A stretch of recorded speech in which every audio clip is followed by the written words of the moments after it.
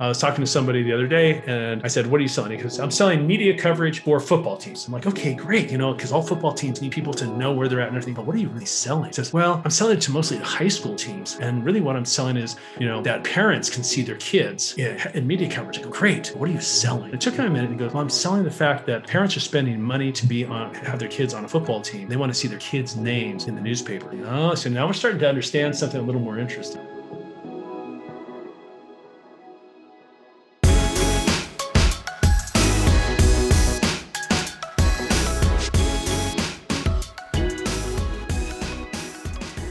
What's up, everybody? Welcome to the Artists of Data Science podcast, the only self-development podcast for data scientists. You're going to learn from and be inspired by the people, ideas, and conversations that'll encourage creativity and innovation in yourself so that you can do the same for others. I also host open office hours. You can register to attend by going to bit.ly/ADSOH.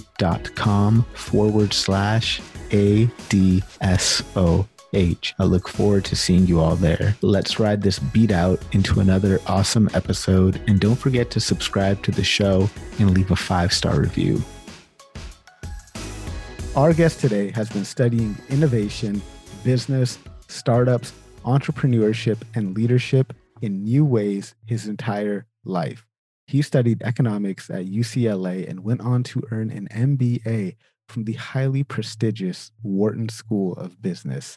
He's worked with some of the largest organizations around, from Eli Lilly, IBM, to PwC. He's founded, operated, and successfully navigated the mergers and acquisition exit processes for his own SaaS company, which has given him insights from every angle of the success and innovation spectrum. Today, he's here to talk to us about his book, Synaptic Alchemy, and how we can think intentionally and act decisively. He's here to show us that it's not just about thinking different. It's about thinking with awareness and converting those thoughts into actions. Ladies and gentlemen, please help me in welcoming our guest today, a man who is always interested in exploring the curious, creative, and oblique sides of life and ideas, Steve Cardinale. Steve, thank you so much for taking time out of your schedule to be on the show today. I really appreciate having you here. I'm so excited to be part of your show and to be able to express kind of these new ideas and new concepts to your listeners. And hear you ask me some interesting questions that'll keep me on my toes. Yeah, man, I've really, really enjoyed the book. As you can see here, I've got it nicely highlighted and nicely tagged up. Dog-eared, and it's all torn apart. It's awesome. As a writer, you want people to mark up your books and really try to get intimate with the material. So before we get into your book, let's learn a little bit about you. Talk to us about where you grew up and what it was like there. So born and bred in Los Angeles, California. I was an entrepreneur my whole life, even though I didn't know it, right? It's one of those kids who, when I was, had a bike route, I would, put little cards in the newspapers that I would fling through my bike route to have people come and, to call me so I could, clean, their car or do something interesting. But as I grew up, what's interesting, I started to live someone else's story. And that would be my parents' story. So they decided, and I completely swallowed that hook, line, and sinker, that I was going to be a doctor. So when I started UCLA, I started in biochemistry and did that for a couple of years and realized this is not for me. And what most kids do when they have no clue what they're doing in college is they go study money because they think they're going to be rich, which, by the way, not true. All right. So I started saying economics and fell in love with it. And you actually see the story of that in the book. And I can go into that in a little detail. But my dad was a teacher. He was an artist. So he taught fine art. He was an actor. My mom was in publicity. And so both my parents were in the entertainment field, but I'm not an entertainment guy. I'm a tech and strategy guy. So there was an interesting collision of minds between my parents, what they wanted me to do, go be a doctor, what I wanted to, which I had no idea at the time, and what their lives were about, which was the fine art field. How did you figure it out then? How did you make that connection? So first of all, let me ask you this, because this is a question I've been struggling myself as a gainfully employed data scientist. I'm still asking myself, is this really what I want to do? Is this who I really am? Is this the job that I still want to have? How did you figure out that for yourself? And, are you still trying to figure it out or? Yeah, it took a long time. And I would really recommend to everybody. So if you look at the book, Synaptic Alchemy, it actually has two sections. One is called Know Thyself, which is the hardest piece. And then there's something called the alchemical transformation, which is how do you turn lead into gold?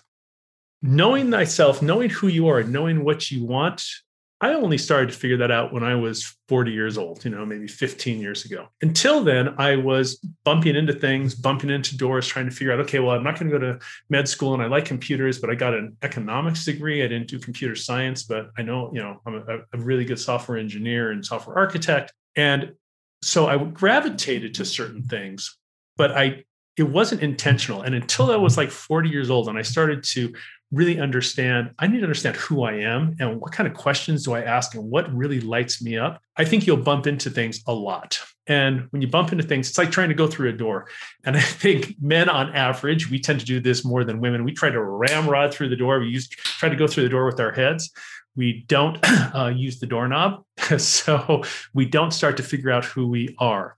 And one of the things, and we'll talk about this, is kind of your prime materia, your core of who you are. That took me a long time to figure out. And I used personality tests and understanding that everything that you use has both a value to it as well as a dark side, right? So the personality tests tell you who you kind of are, but not always, right? They're just kind of guidance. They're kind of our preference. But it really helped me start to understand who I am and what I do. But that took me, until I probably went to grad school. So I started to understand who I really was and what I liked. I think that's one thing that really resonated with me with the book early on, was that finding out yourself, that know thyself component, because like I'm turning 40 in a couple of years, so I'm kind of going through maybe a midlife crisis. I don't fucking know what's going on with me, but but I'm having those type of same feelings that you were describing in the book. And I took the Big Five personality test, the paid version of it as well. Awesome. That's good, right? So I haven't. So I did this, and I've done through work. I did like the DISC assessment, and it's on my to-do list to kind of really parse through these and really take bits out of there and see how I could better understand myself. So I really, really appreciate seeing that. And there, like you mentioned, we'll get into some of this a little bit more in detail. But before we do, I really like that you had this two definitions of entrepreneurship in your book. You had the traditional dictionary definition, then you had your definition. So talk to us about what your definition of an entrepreneur is. So it's interesting because the dictionary definition is kind of, someone who takes on risk to secure a profit. And I think that is a very limiting definition. Really, I think entrepreneurs are looking, and I say this all the time, are looking to pull something from the heavens and instantiate it on the ground in terra firma in real life. That's what we do, right? Now, whether that we're successful at it and we execute well, and whether that idea is a really big idea or a small idea and a micro change in something, but taking something that doesn't exist and instantiating it on the ground today is really what I think an entrepreneur does. And whether they do that for themselves, or they do that inside a company, or they do it inside a project, that mindset of, something over there doesn't exist yet. That's the alchemical transformation. We're going to talk about that. But something over there needs to go from lead. It's kind of this heavy, low value thing, and I can turn it into gold. And whether it's a new way to do software, a new way to do AI, a new way to do, retail, a big idea like Amazon, that's what I think an entrepreneur does. And they have some traits. So they have some Wild West traits, right? They take risk. They look to convert things from low value to high value, even if they don't know that they're doing it. And then there's a piece that I think once you're an entrepreneur, you go, okay, I'm going to convert something take something from the heavens and create it in real life. And then there's the gap and the step to becoming an alchemist. And I call it a synaptic alchemist because guys like you and me and your audience, we're creating things out of the synapses in our mind. We're not, on average, we're not taking commodities of lead and really turning them into gold. We're coming up with some idea. And to do that, two phrases that I use in the book that I think are really important is you have to think intentionally and act decisively. And that's what I think an alchemist does. So an entrepreneur instantiates an idea from the heavens into real life, and an alchemist thinks intentionally and acts decisively. So here's what I want to do, and here's the path to get there. And there's a great quote by, I think it's Eisenhower. He talks about how plans are worthless but planning is invaluable. And I think that really hits the think intentionally and act decisively piece, because I'm going to say we're going to go do this and I'll be wrong. But the idea that I have to come up with it and come up with a plan to do it is what is really valuable. And that's what I think really makes a difference in what your audience is doing. So when they think, I want to go and do something, really becoming super intentional about what is that thing, and then taking steps to do it. Success or not, fail. One of the statements I say all the time is fail forward fast. I'm sure you guys have heard this before. I love failure. Failure is awesome. Because if we knew how to be successful, we'd all be pressing the Google button all day long and say, I know how to do this, right? We don't. So, and I think that's one of the most interesting things about business is that you have to make decisions under uncertainty, because all your inputs are uncertain. And that's really what drives me. And that's something that gave me the, how do you know thyself? Did that answer it? I know. Absolutely, man. I absolutely love that. I really, really enjoy that, because that is exactly what we do as data scientists. Like, we take lumps of coal in the form of data and turn it into gold somehow. Yeah. We take ideas, right? Maybe we can try to create a model that can do this for some particular feature, deploy it, see what happens, and we experiment and we fail fast and learn all that stuff. Like, everything you're talking about in your book, super applicable to the work that we do as data scientists. That's why I was so super excited to have you on. Yeah, if you think about a data scientist, you guys are alchemists, people who work with, the big data lakes and the uncertainty of data, and then convert it into a decision. That is the essence of alchemy. Yes, absolutely. So let's dig into a little bit deeper. So synaptic alchemy, if you were to give us like the 30,000 foot in the air, synopsis of what this is, how would you quickly describe that? And then we'll dig a lot deeper into it. So synaptic alchemy is the title of the book. The subtitle is The Art and Science of Turning Ideas into Gold, because that's what we're going to do. We're going to turn, the things between our ears and our heads into gold. And the synopsis of what synaptic alchemy is, it is the alchemical transformation of turning low-value inputs into high-value outputs. And we're going to talk about the alchemical transformation, and it's really 3 steps. It's super simple. It's easy. It's not, it's simple. It's not easy. It's hard to do in advance, but it's really a simple concept to understand. So synaptic alchemy is taking an idea that you're going to pull from the heavens and intentionally driving it through a 3-step process until it gets to the end. That's really what it is. Before we can get through that 3-step process, you talk about this concept that we were talking about a little bit earlier, touched on it, the prima materia and the philosopher's stone. That somebody that's myself who absolutely loved Paulo Coelho's book, The Alchemist. Like, I loved seeing these references. But talk to us, like, for those of us who may have not heard of this term before, like, what are these things, and how is it that they fit into this 3-step process? Yep. So the prima materia and the philosopher's stone, I segmented out into kind of the know thyself. And if you don't know who you are, like I'm good at accounting, right? I'm a Wharton MBA. I'm good at accounting. I hate accounting. So I will put it off. And I didn't know this until, a decade ago. I will put it off. I'll give it to other people. So finding people who to do my accounting for me is super important, because I need that understanding in my business. And that's part of the know thyself, which is the prima materia and the philosopher's stone. And then the second piece is the alchemical transformation. So we're going to sit in the know thyself. I think it is critical that people and entrepreneurs understand who they are, because you'll end up spending a lot of time chasing things and doing things that don't really express yourself authentically, right? So if I go in, for example, I did work for PwC. It's an accounting firm. I was decent at it, but man, did I have to put a lot of energy into it. So prima materia is, who are you in your personality, right? So for me, for example, I'm a big picture guy.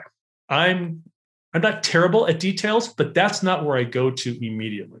If I'm talking with someone and I want to know, how are we going to make $1 billion? How are we going to save all the kids? How are we going to put out the fire? I want the big picture. If I don't understand the big picture, it's really hard for me to get into the details.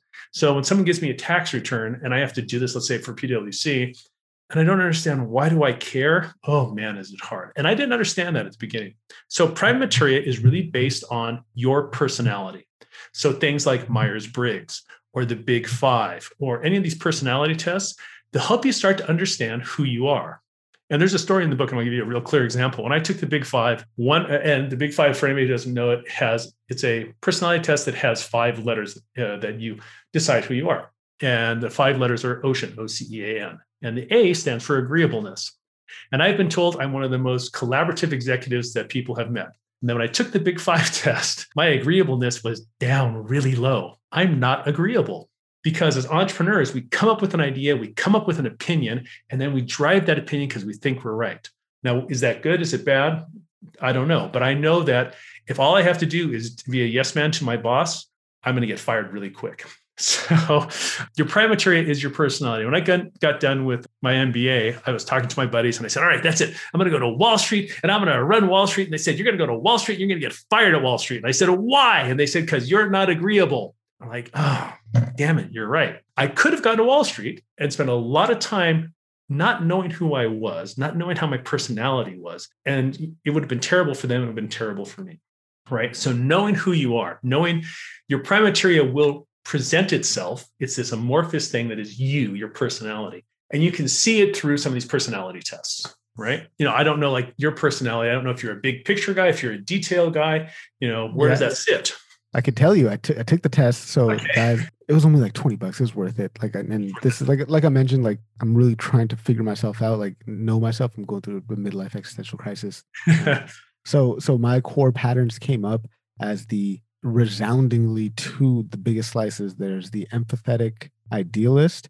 So that means I use insight and creativity to help others think about how the world could be a better and more beautiful place. That sounds like me. And then I'm also an analytical thinker. Given that I'm a data scientist, makes sense. Solves logical problems with rational, complex analysis, and then thinks about innovative ways to improve systems. Yeah, that's great. So for me, my business partner on my last company, he was very much empathic, right? I'm all about systems. Very first thing I look at is how does A split into, Tang A fit into slot B, then a process slot C. And later on, way later on, I started thinking about how does that affect people? And that's, it's neither here nor there, but I needed someone to be able to be empathic when I was building the company, because I needed to be able to make sure that we were being, not just, hey, we have the right solution and we're going to ram this down your throat, Mr. Customer. We have the right solution and here's how it affects you, Mr. Customer. And so we actually did productive pairing. So when we went into customers, it'd be like you and I would go in together and you would see something that I wouldn't see. And I would go, oh, yeah, okay. Or I would see a system. I go, yeah, these systems are not going to work together. And you go, yeah, but they really enjoy it. And you go, yeah, but no one cares. So we would be able to complement each other. So knowing who you are, knowing your prima materia, the way things operate is super important. For you, if you go into a company and they are not empathic and they're cutthroat, let's say Wall Street, you probably wouldn't be very happy, right? You'd probably be, oh, man, this sucks. I have to do a transaction that doesn't really work for being empathic with customers. Yeah. So that's the prima materia. And I mean, it's such a, it is an amorphous thing to think about, right? This know yourself. What is it that you truly want? And I like that we can use this as a tool to help us really achieve success in life. And I like how you kind of laid out some steps there.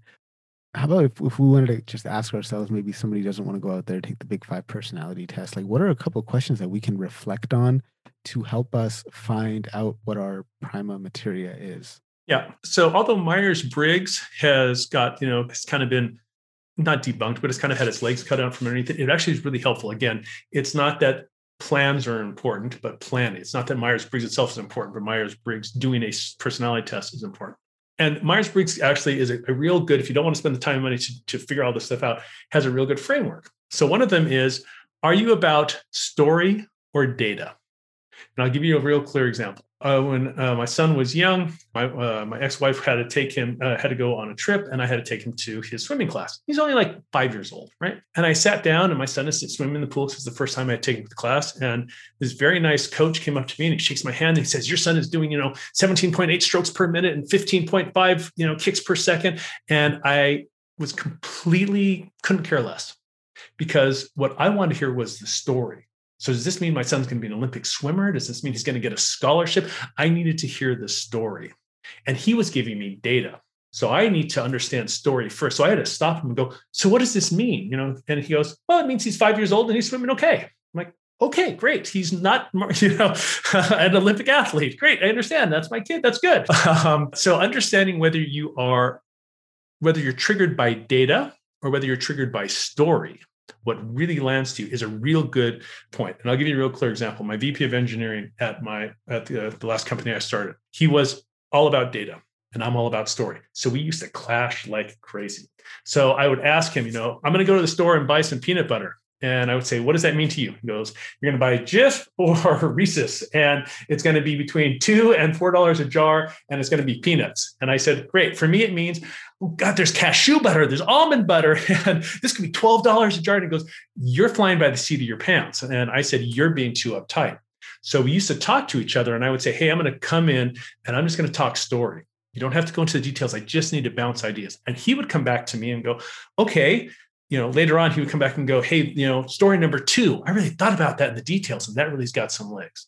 So understanding whether you're really drawn towards story or drawn towards kind of the details is one of the best places to start. I'm a data scientist, and I think I'm all about the story, not the data. There you go.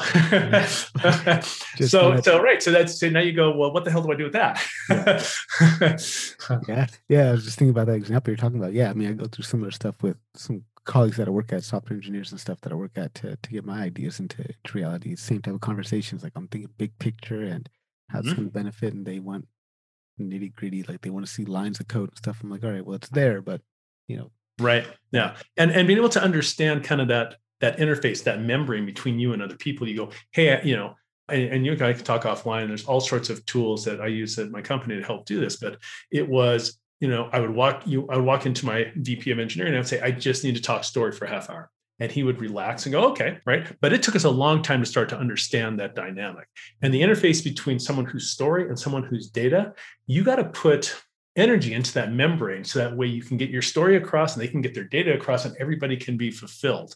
And just that in and of itself is a big game changer when you start to work in teams and you start to work. Like if your boss is about data, you got to walk in and have data, ready to rock and roll. For me, I'm about story. You got to walk in and have bullet points. For me, tell me about the bullet points. And then I expect you to have the data, because in case I need you to back it up, you got to be the data scientist to back it up. And I go, okay, show me the data. I only want to see it for about 5 minutes because I trust you, right? And then I go, okay, great. Let's go this way. You told us to go this way.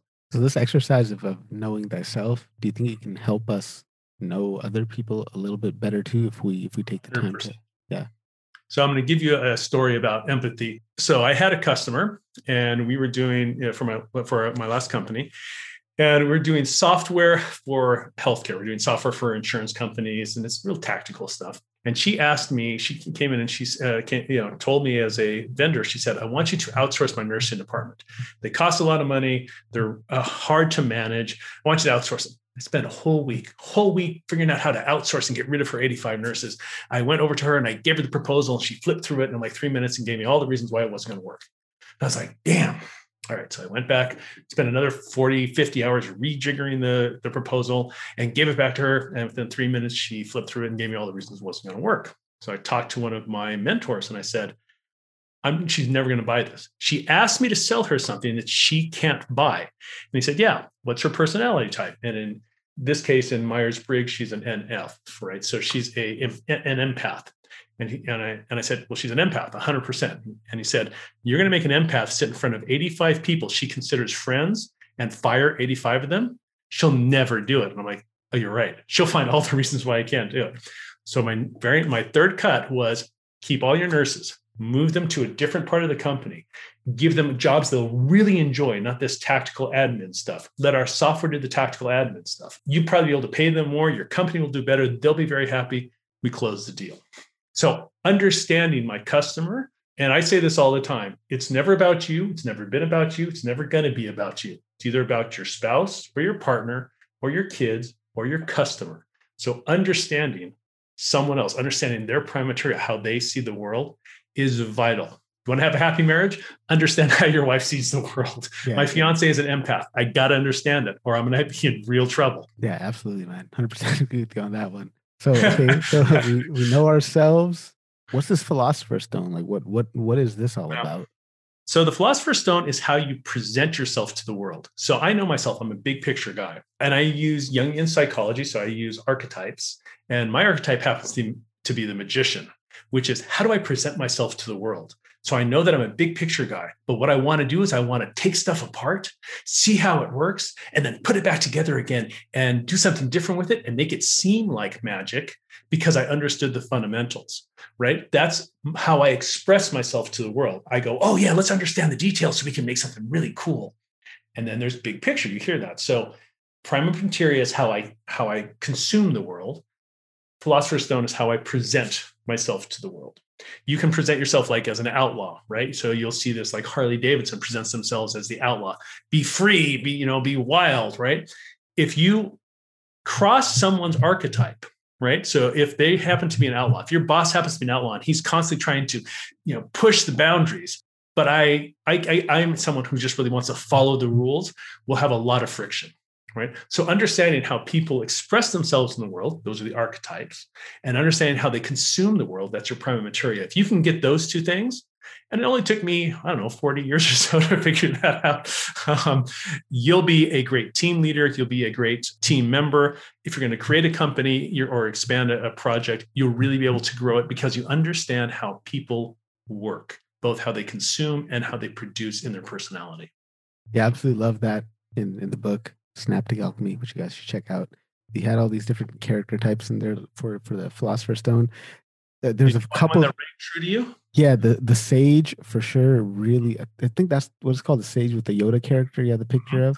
Yeah. That and some elements of the hero, but definitely the sage is what really stuck out to me. I was like, oh man, that definitely sounds like me. Right.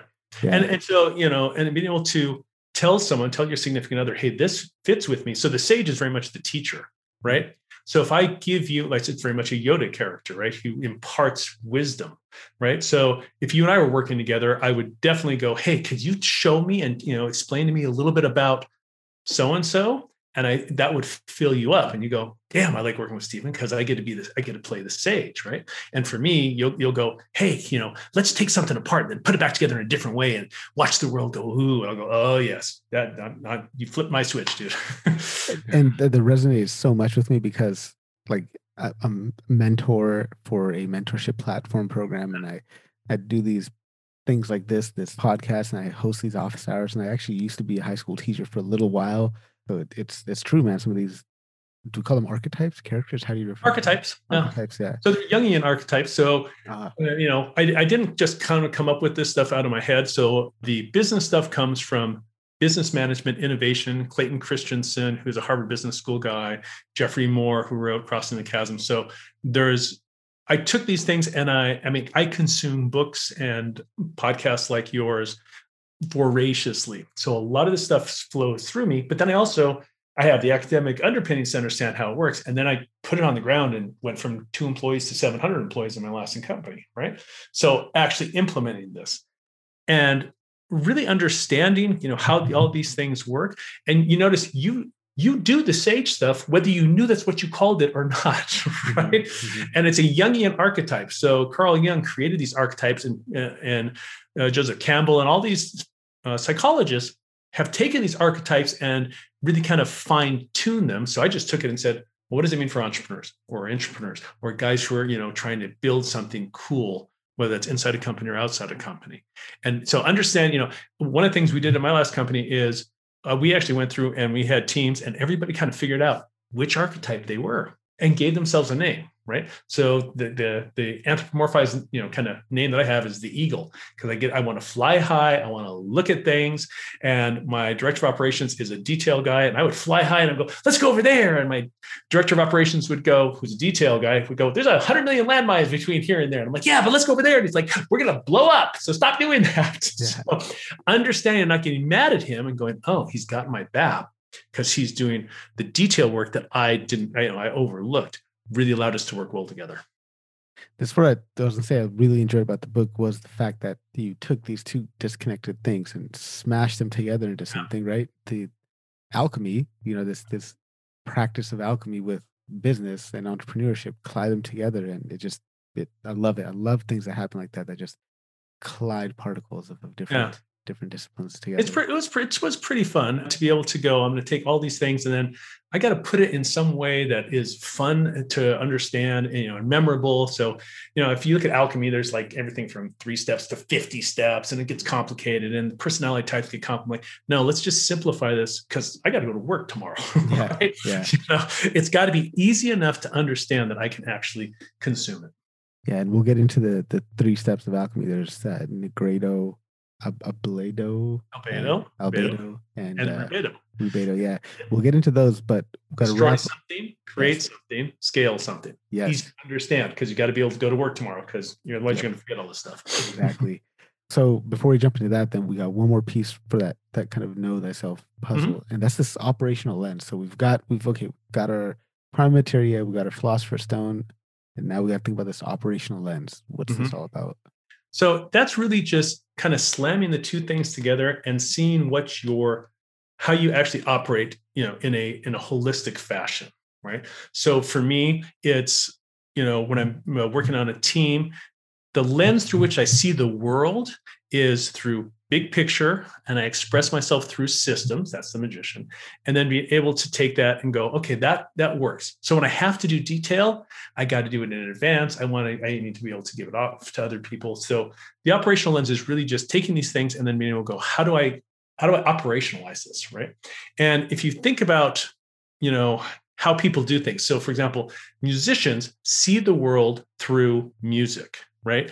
Bakers see the world through ingredients, right? Coders, we tend to see the world through, bits and bytes and, coding constructs. So how do you operationalize your prima materia and your archetype and actually express yourself? So I'll give you a clear example. I went to this restaurant one time and the chef was astonishing. And he came out and he was talking to me, and I started to realize he's a detail guy. He wants to know 8 grams goes into this thing of this ingredient and 12 grams of that ingredient. And I'm like, okay, his prime materia is detail oriented. And how does he express himself? Kind of as a magician. He takes all of these ingredients. He understands that, I need some sweet over here and some salt over here. But really what he's amazing at is baking. So his desserts were phenomenal because they're very, very precise. So he operationalizes his prime materia of detail and his magic of understanding what tastes good on my tongue, and creates his operational lens is baking as kind of how he operationalizes that world. Because his meats and everything, they were good. They were spectacular. He's a chef, but they weren't out of this world. The desserts, you fall back in your chair into a coma and happily be in a coma because of his desserts. So it was very interesting. I like that. That really helped make it concrete. Thank you very much. The audience is probably going to appreciate that because we're talking about some really interesting abstract ideas that really helps gel everything together. So thank you for that. So, all right, now we're ready. Now we're ready to go through the 3 steps of the process for synaptic alchemy here. And I guess talk to us, like, what are these 3 steps at a high level? And then we'll dig a little bit deeper on a couple of them. Yeah. So this is what I call the alchemical transformation. These are the 3 steps you have to do to go through and convert any idea into something valuable. Every single idea that is successful has gone through these 3 steps, whether they called it the alchemical transformation or not. And we'll use Amazon because that's one we all kind of know as the, stereotypical piece to this. The first one is called Negredo. So I took the language of alchemy, which is this medieval kind of fun language, right? It's kind of this D&D language. And Negredo is about blackening. So it's really destroy an old idea. And if you think about what Amazon did when they started, right? Jeff Bezos said, the old idea, the old way of doing business is you have to buy books at a bookstore. I'm going to take a torch to that. I'm going to destroy that idea. And that's the first piece. That's Negredo. Come up with an old rule that no longer really works or is inefficient. And you probably see this every day of your life. When you're going around, you probably see, if you think about Elon Musk, I got to go to the gas station and put my gas into a car. And Elon Musk said, no gas in cars. Oh, that's an interesting old idea. You're going to destroy gas? Yeah, I think I am. Wow. If you can do that, you're going to win. And he has, right? And it can go everything from giant all the way down to very small, right? You can destroy an old idea. So Negredo is take an old idea, an old rule that no longer works or is no longer efficient that you could deconstruct and say, we're going to take a flamethrower to that. That's step one. Step number two, albedo, is the whitening. And it is create a new rule, create something that replaces that. So on Amazon, we said, Bezos said, you no longer have to go to a bookstore to buy a book, right? Well, what do? You can get any book you want to your doorstep in 2 days. And if you kind of read up on Amazon, I think the largest bookstore, some of these big box bookstores, the Barnes and Nobles, had like 150,000 SKUs in them. Amazon was, all right, 10 million SKUs. Well, you're never going to hold that in a bookstore because you're not going to sell the one book on bass fishing, with lasers. You're not going to find room for that. But he said, any book you want. And I don't remember the name of the book, but the very first book that came out that was bought by Amazon was a super technical book that you couldn't find in bookstores. So old rule, books are sold in bookstores. Destroy that. New rule, go on this cool internet thing. And it's hard to pay for things. And, when Amazon started, it wasn't as, easy as it was now. But new rule, whatever book you want, any book on the planet that's ever been written, I can get it to your doorstep in 2 days. Wow, dude. And then, of course, he applied that to e-commerce in general. And then the third step, rubedo, is breathe. You have to breathe life into these ideas. Because the first two are just rules. Old rule gets replaced by new rule. Then the third one is scale it. How do I do something that, actually create a business around this or create a project around it? And the language I have around that is make something so simple that anyone can do it. Amazon did that through the web, right? And so accessible that everyone can get their hands on it. Well, the web makes it as accessible as possible, right? And Amazon obviously creates an app so that way it's more accessible for mobile, So you've got old rule, destroy it, new rule, come up with it. And then the last one, scale it. Has to be as simple as possible for anyone to get their hands on it, and easy enough that everyone can get their hands on it. So why do we have a step like that? The very first step is destroy. Destroying something. What's that all about? Yeah. So it's very interesting. Yeah, it's very counterintuitive that you go, the very first thing I want you to do is go tear something apart. Because if you think about Joseph Schumpeter, who's an economist who really talks about creative destruction, all creativity comes from destroying the status quo, right?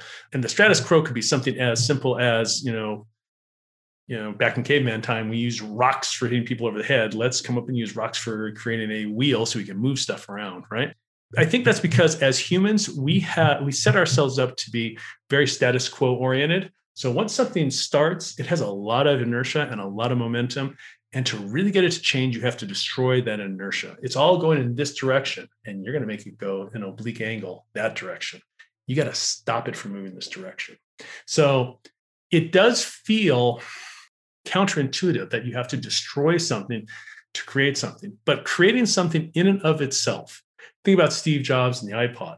He destroyed the idea that you're going to have a Walkman and you're going to have one cassette tape, and you don't have to have your entire musical library with you. That idea evaporated when the iPod started, right? So bring your entire musical library. Spotify said, forget about your musical library. Bring every song on the planet that's ever been recorded on this cool device in your pocket, right? And the idea we had before that was, I only need 10 tapes. I need a mixtape, right? Those ideas no longer exist, right? If you tell a young kid, hey, I got a mixtape for you, they'll go, what's a mixtape? Don't have access to everything ever. Yeah, you do. Back in my days, I used to have to sit by the radio with an empty cassette tape, and I had to hit record if I wanted to get a tape. If I wanted to have a song to listen to later. And hope that the DJ would shut up yes. fast enough so you wouldn't ruin the song. Yeah, exactly. Yeah. Not like that anymore. Right? Not like that anymore. Yeah. So I also think that I use and you won't see this in the book, but I use a 3-frame kind of concept to this, which is called problem, or which I call problem, pain, symptom. And this is the thing that we have to destroy. The problem is, for example, I go to McDonald's and I eat too many hamburgers and I eat too many French fries and I got 70 extra pounds on me. But I don't suddenly become a health nut because I have a problem, right? So the old rule is I eat McDonald's every day, right? Then the next thing that happens is the pain. I'm winded going up and down the stairs. I don't become a health nut yet, right? Because I'm still kind of stuck in that old inertia of being someone who's not healthy in their eating.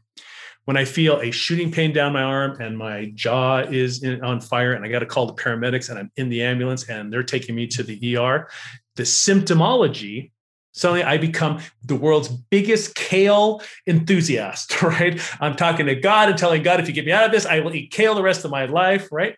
So the problem, pain, symptomology, the symptom is what ignites the destruction of the old behavior, right? So you go, oh, okay, yeah, I'm having a heart attack. Old rule, eat at McDonald's every day. I got to ignite that guy on fire. He's got to go away. But it took a symptom to get me there, right? So that's why it's hard, because we have to move through that symptomology, that problem, pain, symptomology triad before we start to destroy stuff. Oh, I like that a lot. Thank you very much. So the second stage then, the albedo stage, Mm-hmm. What's so unique about this stage? Yeah. So that's to create a new rule that replaces the old rule. And what's interesting is, so if you go onto Google and you type in why brainstorming sucks, you'll get a ton of articles. And it's because, and you'll get them from big companies, you'll get them from McKinsey, you'll get them from professors, Harvard professors. And what they'll say is, a lot of times we go into companies and we go, okay, we need some innovation. We need some creativity. Let's brainstorm stuff, right? And what we do is we go, okay, let's put wings, and let's make it gold. And we brainstorm things that will never get accomplished. So albedo is designed to have a new rule that fills the void of the old rule. And, and there's certain steps that you can go through to come up with a new rule, concept. There's, how do you pollinate? How do you germinate? How do you socialize? So the book kind of walks you through, well, how the hell do I do this, right? But the albedo is really, it's the stay within the old rule context. I destroyed something. I destroyed the idea that everybody has to, doesn't want their entire music library on their person. Now, everything we do from that point forward has to solve the old rule that we're destroying, right? So it's not just this free for all. It's how do we create something from the ashes of the destruction? And that's where alchemy actually was really kind of neat. As I was playing around with this, you start looking at this, you start realizing, oh, they pour acid onto things and they deconstruct, which is really what they're doing, which is what the destruction is about, is to get rid of the form, but keep all of the elements. And then they go, oh, we got all these cool elements. What do we do now with all these things? And actually, Elon Musk talks about this with his first principles, right? So if you think about SpaceX, right? When he started SpaceX, he was thinking about, okay, let's send a rocket. And he's like, how much is a rocket? It's like $70 million. And he starts to deconstruct, starts to destroy. And he goes, well, why is it $70 million? And he starts to look at what the cost of the actual components are.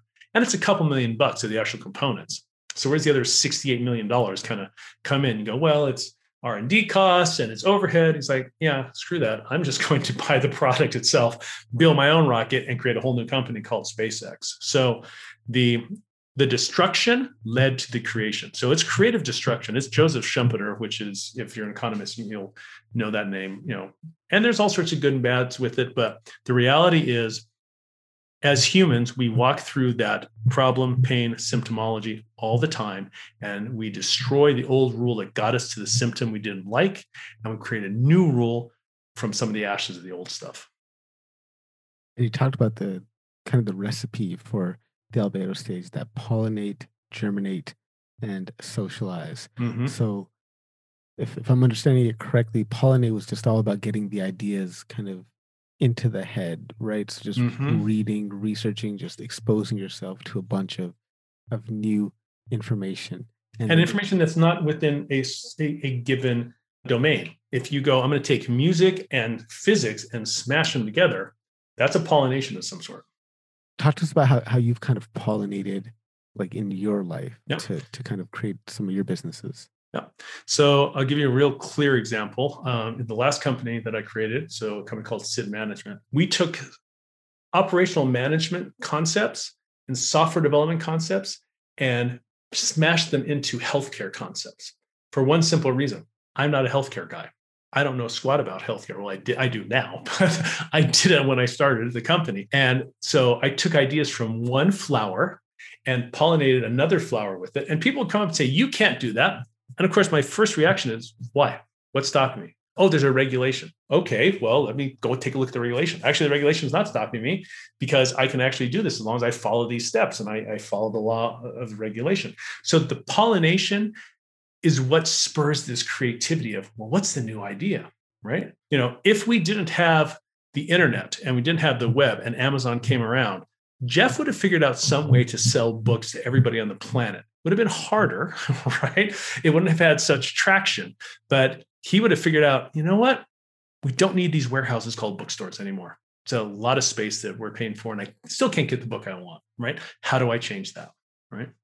And then once we do that, we move into the germinate stage. So what's that? Is that kind of just like as the word sounds, like we're just letting the ideas sit and simmer and combine and congeal? What's happening in the Yeah, germinate? kind of, right. But you're also getting them to grow. So you're putting, if we're going to use kind of the flowering, which is kind of what this recipe is, you're putting the fertilizer and the ingredients that you need to see which one of these things is going to grow in your environment, right? So I'll give you a clear example. There was a bunch of guys at a bank, and they were doing, again, this fantastic brainstorming without any constraints. And they were coming up with, the bank wants to be more profitable. And they were coming up with all these things. But the reality was that the bank was not going to change regulations. The bank was not going to go up against the government to get things changed. The bank wasn't going to spend more than $50,000 on any idea. And you had to be profitable in the first 3 months with whatever your new idea was. So they came up with 100 new ideas, all of which their environment, their soil that these ideas were trying to grow up in, died on the vine. So they wasted a lot of time. Only 2 ideas that actually could germinate in that soil. And that soil was, what are my constraints? Because if you think about soil really does have constraints. You go, oh, this soil's got a lot of nitrogen. This soil is great for coffee. This climate is terrible for wine. So you really have to let these ideas germinate in the environment in which they're going to grow and see which of them actually, get some legs, build some roots. Then you go, okay, now maybe I have something, right? If Steve Jobs didn't have small enough chips and cheap enough memory, he was not going to build the iPod, right? So, but he did, right? And that was part of what allowed him to start to germinate. Yeah, how much stuff can we put on this little device, right? Or the phones. What, radio frequency and antennas are good enough that I can stick them in a small form factor. Okay, so now I can start to germinate this idea in this, in this world. Again, a lot of this stuff is easy to see in the rearview mirror, ex post. Seen it in advance, a priori.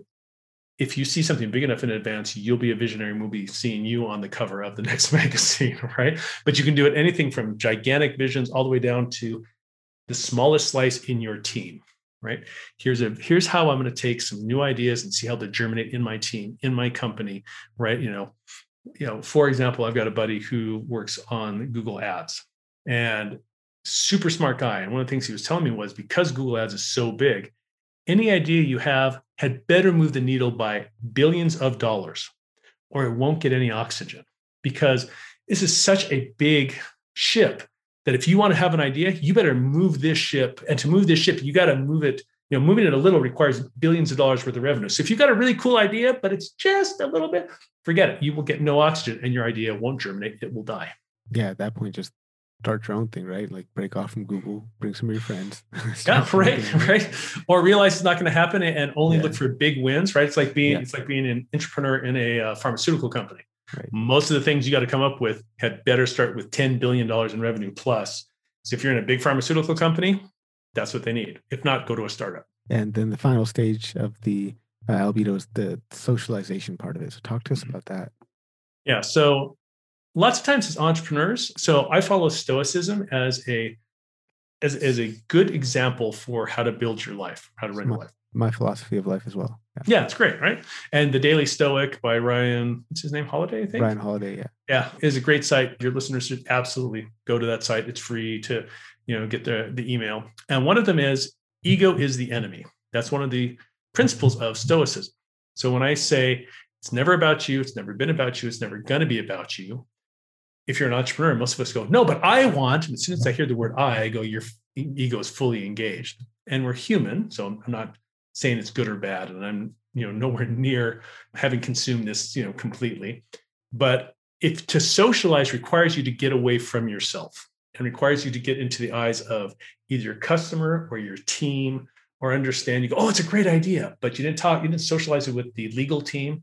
And then, in my world, it's a regulated industry. So I had to socialize this with my legal department and with my customers' legal department. And they would tell me all the ways I couldn't do it. And I had to figure out ways around that. So as entrepreneurs or intrapreneurs, we tend to believe that our point of view is the point of view. Socializing requires us to step out of ourselves and get into somebody else and look at the world through somebody else's eyes. If you can't do that, you'll have a great idea and it won't germinate because it'll die in the vine because somebody will kill it. CFO will kill it. Somebody will kill it somehow, right? And like when we're moving through these three stages, like do they happen sequentially, concurrently, all over the place? How long should we be spending in each? The answer is no, yes, maybe, right? The answer is, yeah, they're happening all over the place because you're not just doing this in one bubble. For example, as an entrepreneur, I'm doing this when I'm financing my company, when we're doing product development, when we're doing sales. I'll give you a real clear example. One of the things we did with my company, the snappy alchemy of our sales department was, everybody tells sales, when you're building a sales team that you have to have quotas. You have to tell your guys, you got to sell $1 million a year. And I was trying to figure out, that doesn't make any sense to me. So in my company, the Negredo piece, we burned to the ground, no sales quotas. My sales guys had a heart attack. They're like, what? You don't care how much I sell? Well, you're on commissions. You get a piece of what you sell. So you probably care how much you sell. The albedo piece was, what we're going to believe in is not sales quotas, but sales process. Got to talk to your customers. You got to, you have to do these things. We all believe that these things will generate sales, right? And then we put it in a real simple way for them to understand it. So that became the rubedo piece. So it happens all the time, everywhere in different ways, right? Because it's really hard to see the future. And there's a great quote that is, if you want to know what the future holds, the best way to know what the future holds is to create it. And you're creating it all the time. If you're in a team, you might have 4 or 5 product ideas that you're going to run through the alchemical transformation. And some of them are going to die at certain points. And you're going to have to go back and go, oh, thought I could destroy this idea, but I can't. Maybe I can destroy part of that idea. It is an iterative cycle. It's very agile. If you're into software, development, it's an agile Scrum type of concept, right? It's definitely not waterfall.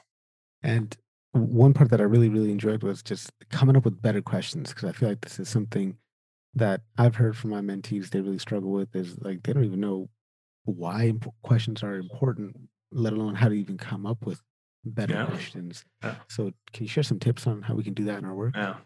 So in my last company, we use what I call CIs, Commanders Intents. And that comes from a book called Made to Stick, which is a great book. You guys should all read it. And it actually comes from the military. So Commander's Intent is essentially just a sound bite that people can consume, and they don't have to ask, the general away at the top, hey, should we go and chase this city? So we had about 37 sound bites, essentially, that ran in my last company. And it allowed me to do things to really scale my capabilities. And one of them was the following soundbite. A better question is more important than the right answer, because usually the right answer to the wrong question. And my COO would constantly, he'd come in and he goes, I have the answer to this. And I go, great. And he'd say, it's in front of you to your left by 10 degrees. I go, great. But the question's behind you by about 180 degrees. And he's like, damn it.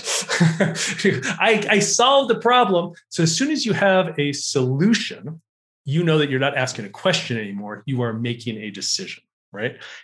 So one of the things that I'll do all the time is I will ask the same question 5 times. This is an old kind of, a leadership trait. So I'll say, for example, what are you selling?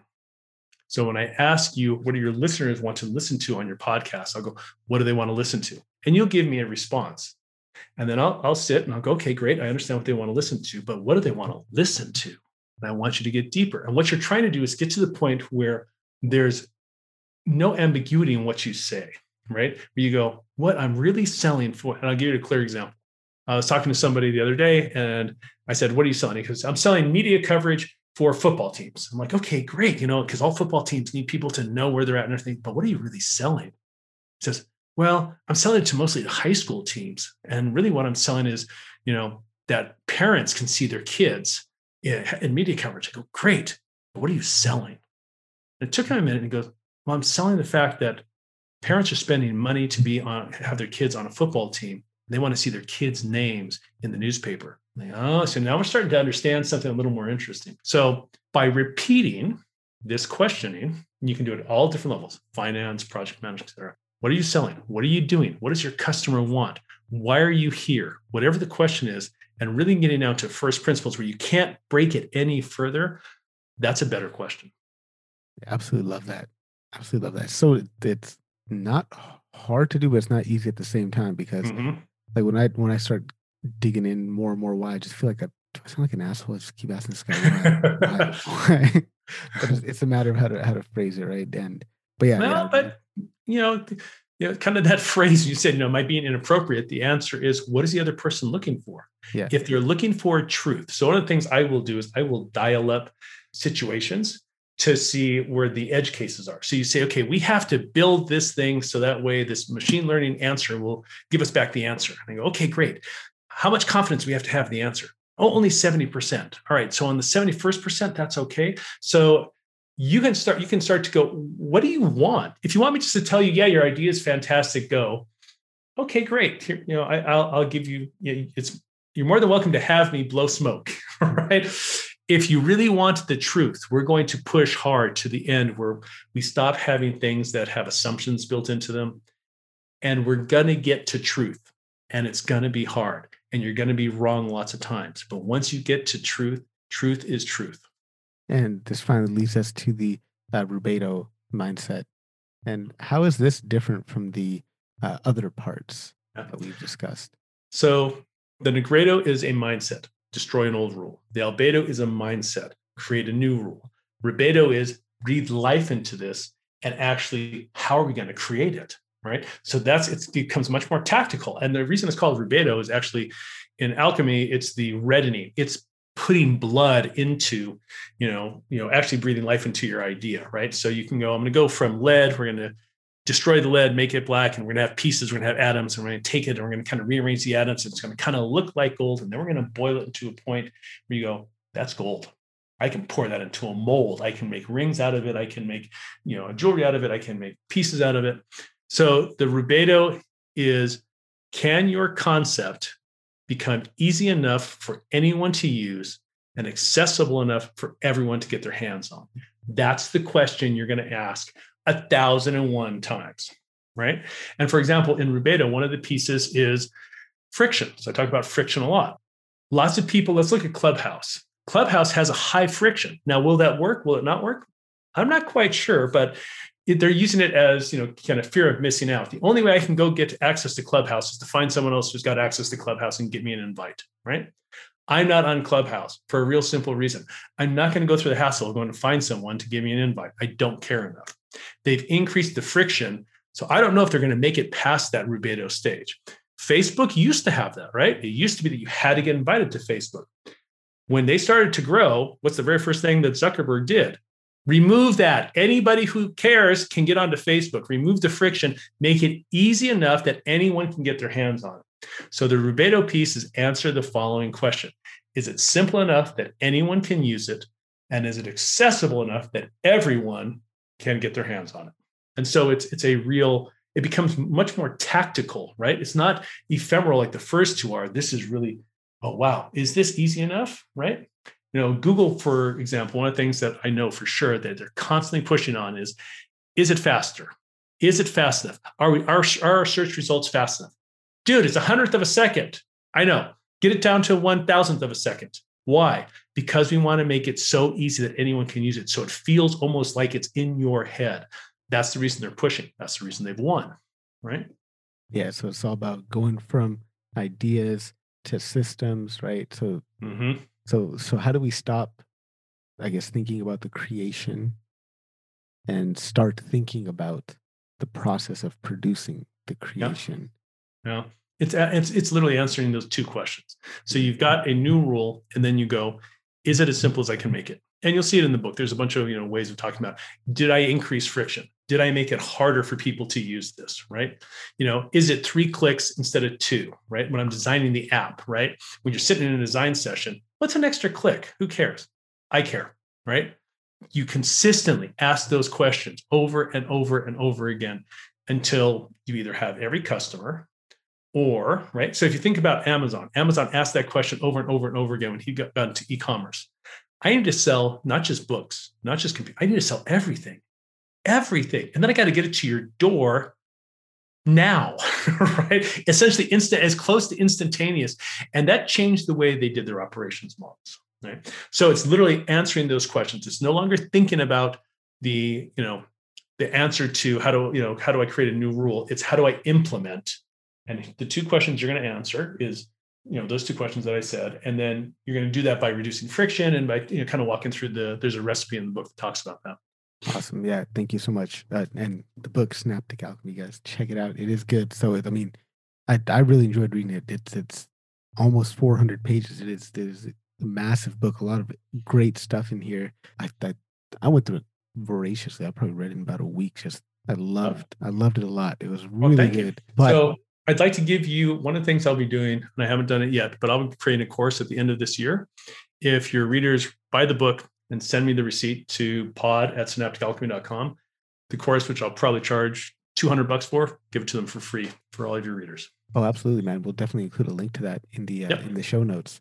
But like, how do you keep like the moving parts? Like, how do you remember this all? Like, what are some tips you can share with us for how to use and implement these ideas that you talk about? Because like I'm forgetful like guy, but you've been wrestling with these ideas for quite some time. How do we implement this? How do we do it? I try to keep it as simple as possible. 3 steps, right? Destroy something, create something, scale something. And then you got to go back to the darn book to figure out what the hell did he say on page 65 right, about this. So I really do try to simplify things. So when it comes to Myers-Briggs, for example, I actually simplified that down into 4 different categories because otherwise you got to become an expert and stuff. So I'm big on simplify, right?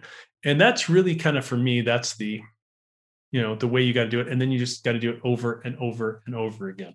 So once you see the world through a synaptic alchemy lens, you will never see it again in any way other than that. You'll see cars. You go, oh yeah, there's an Negredo over there. There's the destruction over there. There's the creation. Oh, and then, they're going to, when I talk, like I said, when I talk about Clubhouse, oh yeah, they might trip on that third part, that scale part, because they got a lot of friction, right? And they're going to have to remove that. You'll start to use it over and over and over again. So I do a lot of martial arts. And with martial arts, you punch and block 100,000 times till it gets into muscle memory before you go into the ring against an opponent who's going to knock your block off. You do it with with the teacher who goes, all right, punch with your left hand, punch with your right hand, block, right? So for me, it's repetition, but it's super simple basics that are repeated over and over and over again. Absolutely, man. I encourage you guys to all check this book out. I really enjoyed it. 100% endorse this one.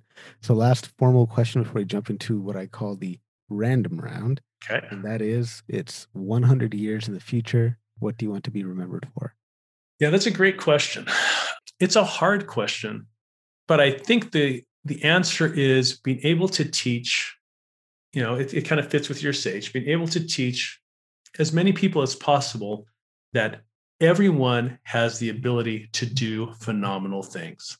And it's not as hard as you think. And here's, and whether this is my first book, my last book, my 20th book, whatever, right? That's really what I want to be able to teach. I want to be able to go, everyone has the ability to be extraordinary, and it's not as hard as you think.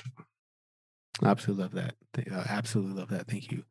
So first question out of the random round here. When do you think the first video to hit 1 trillion views on YouTube will happen? What's it going to be about? Wow, that's hopefully it's about the next company I'm investing in, because if they're hitting 1 trillion views, they're knocking it out of the park. So if you think about YouTube and you think about, so we got 7 billion people on this planet. How many of them are using the internet? Let's say, 2.5 billion. Got to watch a video, 80 times to get to 1 trillion mark. It's definitely going to have to be about entertainment. It's either going to be entertainment or it's going to be something that has scarcity to it. So if you were to look at, for example, when the Challenger blew up back in the 80s, right? There was one video of that, right? So you couldn't go and see 100 different matches. You watched one video, and you might watch it 70 or 80 times because you said that video is scarce. So I think it will either be about entertainment or it will be about an event that is scarce, that someone captured, that we'll want to see over and over again. And there's only, it's almost like an NFT if you think about it in cryptocurrency terms, right? There's one, Mona Lisa, and you go and you see it a million times because it's worth seeing. I think, unfortunately, it could be about something that is problematic with our society, right? So we just heard about a verdict that came out with the ex-police officer and George Floyd, right? So that video, I don't know how many times that video has been watched, but I'm sure it's a lot, right? So it could be something scarce because it's problematic and we want to see it because we're kind of a society that wants to look at things that are problematic, or it'll be entertainment, or maybe it's a combination of the two. It's a costume malfunction like Janet Jackson at the Super Bowl, and there's only one of them, and you're going to watch it 80 times, right? That was probably like the most scientific type of answer I've gotten. Most people are just like, oh, it's going to be some cats or some babies. So yeah, I like that. Definitely my favorite answer to that question. Thank you. So you mentioned you are a voracious reader. So what are you currently reading? So I will reread stuff. So what I'm currently reading right now is actually, I'm rereading that. So it's Principles by Ray Dalio. I've read it before. He's a very concise thinker, and he talks about first principles. He gets down to, really what's at the bottom. He'll make you ask that question 5 times. What is my investment thesis? Why am I investing? Why am I at this job? Why am I with this person? Why am I acting? Why am I eating a hamburger versus working out? Right. So he forces you to get to principles. So that's what I'm reading. Yeah, absolutely love that book. About there's like I don't want to say it's a children's book, but it's an animated book version of that. It's awesome, right? It's spectacular. Yeah, super thick. I got that from my son. He's 1 year old, so I'm looking forward to reading him that. There's also the animated video that goes with that. So if you think about that from a Rubedo standpoint, easy enough that anyone can understand it, right? And simple enough that anyone can understand it, and easy enough that anyone can get it. It's on the internet. It's in a children's book, right? People who are not in economics can read it. You can flip through it super quick. Yeah, Ray, you nailed it, right? Yeah. Absolutely. What songs do you currently have on repeat? So, what's the name of the song? Darn it. So there's a band I love that I actually saw in LA, and I think the lead singer passed away, I don't remember, 15 or 20 years ago, called BB Chungking and the Screaming Buddha Heads. And now they're just called the Buddha Heads.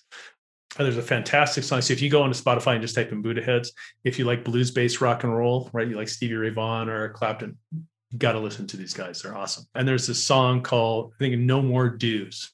And it hits me real hard because I think as business people or an entrepreneur, I feel it on my shoulders. There's dues to pay, right? And he talks about that moment in life where you're free enough that you go, I've paid all my dues.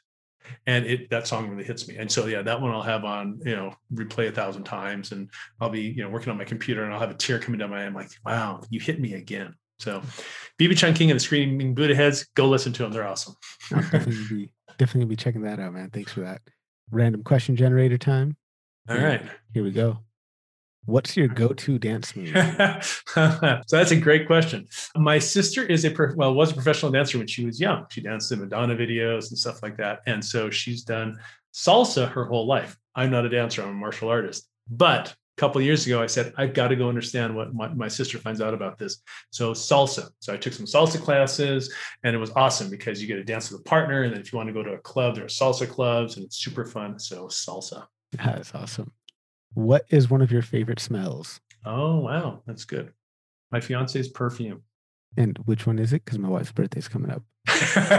I'll send it to you because I'm not quite sure what it is off the top of my head. In your group of friends, what role do you play? Oh, that's a good one. Lots of time I'll play sage, but I also, depending upon the dynamics of the group, I will sit back and I will shut up because as you can tell, I can suck all the air out of a room pretty quick, right? I've got a big personality. So sometimes I'll be super quiet and people come and go, what do you want to say about this? And then, if they ask me my opinion, I will tend to do it, and I'll tend to deconstruct things and push on the edges and go. So it tends to be kind of provocateur, but in a thoughtful way. So thoughtful provocateur would be the role, I think. I like that. Pet peeves? Ooh, that's good. People who violate boundaries. So people who don't reciprocate, right? You do something for them and then they just continue to take from you. So if you think about, what is it? Shel Silverstein, his book, The Giving Tree, how the tree gave and gave and gave and gave until there was nothing left. So people who take until there's nothing left. Ooh, does that piss me off? Yeah. Yeah, no, I feel you. We'll do one more from here, and that is, what's the best piece of advice you have ever received? Oh, interesting. The best piece of advice I've ever received. Probably the one that gave me that question. I mean, that statement, which is a better question is more important than the right answer. And it actually came from a very dear friend of mine. He pushed me and said, "Stop thinking you have all the answers." And I was young, I was in my 20s. And I'm like, yeah, I need to ask more questions. Because as soon as I think I have all the answers, I'm done. I've closed off all the options. I'm like, damn it. Yeah. So his statement of stop thinking you have all the answers, ask better questions. No, I absolutely love that. How can people connect with you? Where can they find you online? Where can they get the book at? Yep. So the book is real simple, right? Amazon, Barnes and Noble, Apple. You can get the Kindle, the digital version. You can get a physical version. You can get a paperback. So just go anywhere. Like I said, if you send me your receipt to pod@synapticalchemy.com, when I do release my course, I will give you that course for free. You can go to synapticalchemy.com. That's where you'll find information about the book, and you'll find some free chapters, and you'll hear me talk about it.